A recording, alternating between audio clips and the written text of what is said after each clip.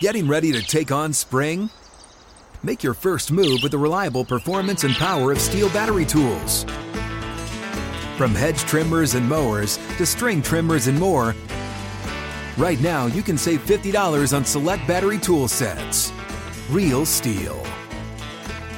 Offer valid on select AK system sets through June 16, 2024. See participating retailer for details. Live Nation presents Concert Week.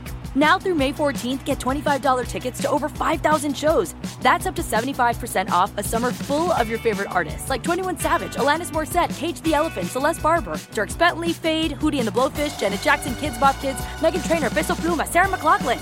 Get tickets to more than 5,000 summer shows for just $25. On sale now through May 14th. Visit LiveNation.com/Concert Week to learn more and plan your summer with Sean Paul, Sum 41, 30 Seconds to Mars, and Two Door Cinema Club.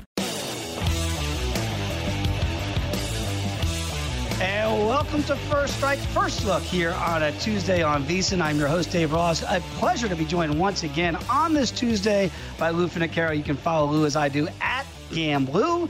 And also, you got to check out the Bout Business podcast that Lou puts out each and every Friday.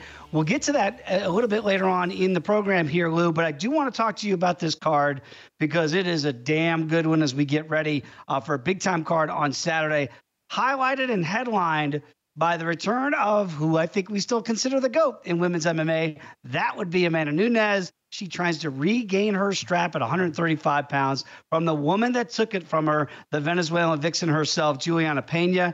And Lou, when I look at the numbers here, and I think what we try to do on First Strike First Look before we get to First Strike on Friday is be anticipatory of the lines and where we think they might move. So before you tell me which side you may lean to here, Lou, when you look at the number here of Amanda Nunes minus 275, do you think that that's accurately priced? And which way do you think that line might move come Friday? Well, we know that the first fight, Amanda Nunes was priced 850 or 900 and closed higher than that. And so this represents a drastic or at least a considerable snap back to reality where Nunes now becomes much more attractive than she was then. And Pena, still a dog, less attractive, obviously, than the plus 600 or 700. What did we learn? And how is it going to be applied in this fight? Those are the questions. But I'm intrigued by both. And I will say this. I've always regarded Valentina Shevchenko above Amanda Nunes in not only the pound-for-pound rankings, but the women's rankings, because it was Shevchenko, a natural 125er, that had to go fight Nunes to a split decision at Nunes' 135-pound weight division. Now, Amanda can't get down to 25, so we'll never know, but Shevchenko continues to win and take meticulous care of her legacy, and Amanda let her slip through the cracks in the last fight. Has she done enough to react this time? And Lou, I think that's fair because if you remember those first two fights that you and I both know well, I was at the first time they fought at UFC 196. That was Valentina Shevchenko's indoctrination, if you will, into the UFC in a 3-round fight, which she dominated the back end of that fight after Amanda Nunes won big in that first and maybe first round and a half before Shevchenko switched the tide. And then that second fight, as you mentioned, very, very close. So I get that argument. But what about the argument here that Nunes was coming off COVID the first time she fought against Pena and now maybe is refocused? But you know how this goes. Rematches normally go the way of the first fight. Do you think it'll be different stylistically? I look at the total here, Lou, for a 5-round potential championship bout here. It's 2.5 rounds, and it's juiced evenly, minus $1.15 either way to the over or the under. Does Amanda come out fast like she did? She dominated that first round against Pena, but then once Pena got it back up to her feet, it was a whole different story. What style of fight do you think we see this time around? What kind of conditioning does Amanda come with? Listen, you said it yourself. In that first Shevchenko fight, that's 7 years ago, she ran out of gas. It's Amanda's template to go out there and firestorm people, and most can't withstand it. Shevchenko did, and the tables were turning in both fights, and Pena absolutely did it, and Amanda ran out of gas and ran out of will. And so with Amanda, there's a couple things to consider. Where is she? She's a new parent. She has a child at home. That's a distraction as well. She started a new gym and moved away from AT&T. Are you kidding me? This doesn't spell or smell very good to me for Amanda. Meanwhile, when I see the Pena side, I see focus and a gal that isn't done with her journey. And so you can kind of feel where I'm leaning.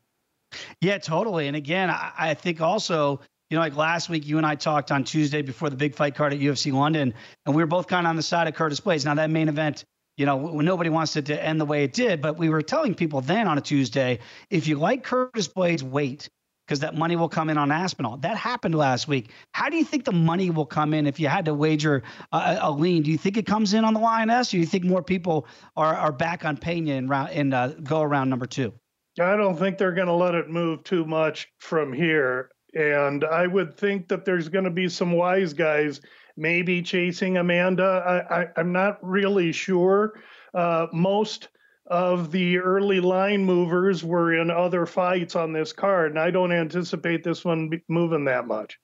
All right, well, let's talk about the co-main and what a fight this could be in another rematch, because Kai Kara-France going to get another shot at Brandon Moreno at 125 pounds. Now, it didn't go well for Kai Kara the first time around. Now, potentially a 5-round bout here. I'm looking at it, Moreno over a $2 favorite. You can understand why. But Kara-France, to me, is really intriguing in this one, Lou, with the power that obviously he brings at this weight class. I guess the question would be, can he catch Brandon Moreno in a guy who likes to have firefights, but I don't know if he wants to get in another one with Kai Kara-France. How do you see this fight going? Yeah, another rematch, and this is going to be an awesome fight. The first fight was a great fight, too. That fight, Kai Kara-France minus 160. So things have turned a little based on, I think, Moreno's pedigree against Figueiredo, as well the fact that he's been champion and all that comes with it. I see this as a really close fight. I don't know that Kai Kara-France's power is going to do anything to Moreno. In fact, it won't. Moreno just got through with Figueiredo's power, and that dude's a 145er for crying out loud. So I don't think that it's going to be Kai Kara-France's power that's going to potentially expose Moreno. It's his speed. Let's remember, Moreno, bigger, longer guy, and he's had 3 straight fights with Figueiredo. Again, not the quickest guy, but durable and powerful. And so I think that the speed of Kai Kara-France could be the what dictates this fight. And to be quite honest with you, in any other situation, I'd be maybe a little more voracious on his side, or a little bit sturdier a supporter. But this fight is in Texas, and Moreno's a Hispanic Mexican fighter, and I'm not certain that Kai Kara-France can get an even shake in a close fight in Texas. Well, and again, that's the elephant in the room, Lou, that we've talked a lot about with judging and scoring. When you look at the total rounds here, it's juiced heavily over 4.5 rounds at minus $1.60, which leads us to a potential decision. And whenever it goes to the cards, I think it's very smart and astute on your point to look at where the fight's being held and how the judges might be affected by that crowd. So when you see that being juiced that heavily, do you anticipate that it would go to the cards? And maybe that's a better way to play the fight if you don't think Kai Kara-France might get a good shake with those cards. Yeah, I think it would be an over bet. I'm hard pressed to bet Kara-France, the underdog, in a fight that's lined heavily to the over 4.5. This first fight was 2.5. Of course, it was a 3-round fight, but it's lined heavily to the over. These guys are flyweights in a big cage. It's 2 flies in a mason jar if things go into decision. And so it's hard for me to bet this fight with the distrust that I have of where this fight is and the fact that Moreno's going to have the whole place pulling for him. Well, speaking of having the whole place pulling for him, everybody deep in the heart of Texas is going to be rooting for the Black Beast and Derek Lewis in his fight with Sergey Pavlovich here. But the Beast is a slight dog, plus $1.05 as we talk on a Tuesday. I have to imagine that the money might come in on the Beast, as popular as he is down there.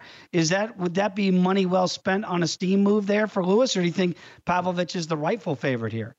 No, actually, this one started 2-3 days ago with the Beast as the favorite, and the early chalk chasers took Pavlovich from dog to chalk. And so Pavlovich, which was plus 110, plus 115, is now the minus 125, 130. And so as I looked at that, I kind of agreed with it to an extent. We haven't seen a lot of Pavlovich, but he's a Russian vice grip. And really, Derek Lewis is a one-trick pony, a big right hand or nothing.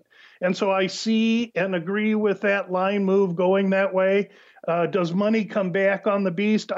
I'm not really sure. I'm not sure if I want to invest in a guy so limited in capacity against a well-rounded guy, even though we haven't seen him in a while.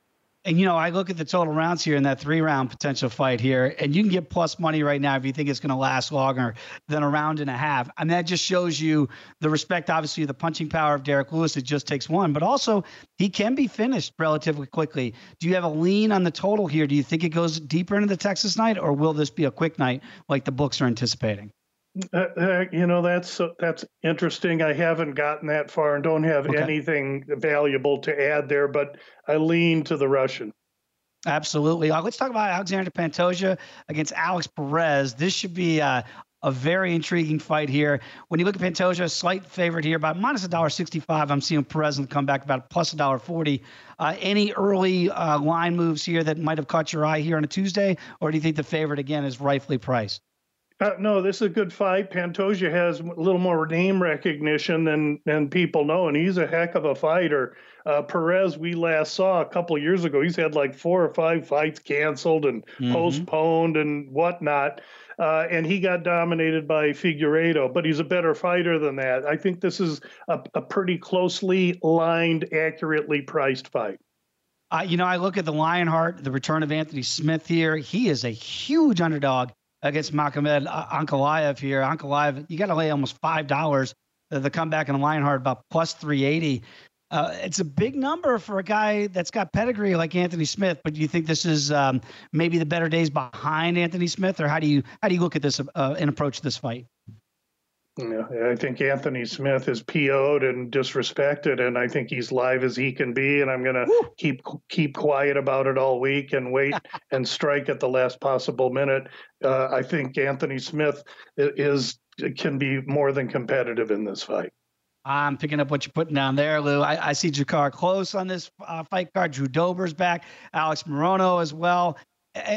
Rafael Alves is back in that against Dober. Should be a pretty competitive fight. Is there any other fight on the fight card right here on a Tuesday that you really like a number now that you might want to grab instead of waiting till Friday? I'll just give a tip on Drakkar Klose. This is a contract fight for him, and he's really, really motivated. Here's a guy that had Dariush wobbled before he walked into one, and he was about to get Ferreira, a top 15 guy. So if he looks good here, he rolls into a new contract, and then he rolls up to 155 in the top 15 where there are no slouches. So I look for a really spectacular display out of him this week. Very quickly, the Bout Business podcast. Obviously, you're going to see Lou and I back here on First Strike on VSiN, but tell the people what they get when they tune in each week to the Bout Business podcast. Yeah, after the weigh-ins, I compile my list of 3 to 6 fight releases. I submit those on a podcast that runs 16, 17 minutes. It's quick, it's easy, and mostly painless. The last 2 weeks have also been profitable, so I appreciate you mentioning it, Dave, and I also appreciate you having me on to discuss the fights early in the week. I can't wait. Since you're so good at the weigh-ins, Lou, do you want to disclose to the people what you weigh in now? Where would you be fighting right now if you had to get inside that octagon? Well, I'd have to have a few months and try and put the weight at a spot that I would only miss by 10 pounds. So that'd have to be light heavyweight. Right now, I don't want them in the cage, but they don't want me at the table. Yeah, absolutely. I was looking at it too, Lou, and I'm just amazed when you see these men and women make the weights they do. I'm walking around about $155. I think I'd have to fight down at Brandon Moreno's weight at 125. I want no part of trying to lose 30 pounds just to get my ass kicked. Hey, Lou, really appreciate it. As always, First Strike on a Tuesday. We'll see you again on Friday on First Strike on VSiN. Thanks so much. Good luck, everyone. There he is, everybody. Lou Finicaro. Follow him as I do. An entertaining follow at Lou. Thanks for listening and watching First Strike First Look. We'll see you on Tuesday. First Strike on VSiN, the Sports Betting Network. Live Nation presents Concert Week. Now through May 14th, get $25 tickets to over 5,000 shows. That's up to 75% off a summer full of your favorite artists like 21 Savage, Alanis Morissette, Cage the Elephant, Celeste Barber, Dierks Bentley, Fade, Hootie and the Blowfish, Janet Jackson, Kids Bop Kids, Meghan Trainor, Peso Pluma, Sarah McLachlan. Get tickets to more than 5,000 summer shows for just $25. On sale now through May 14th. Visit LiveNation.com/Concert Week to learn more and plan your summer with Sean Paul, Sum 41, 30 Seconds to Mars, and Two Door Cinema Club. NFL Total Access, the podcast, is getting you ready for the 2024 NFL Draft.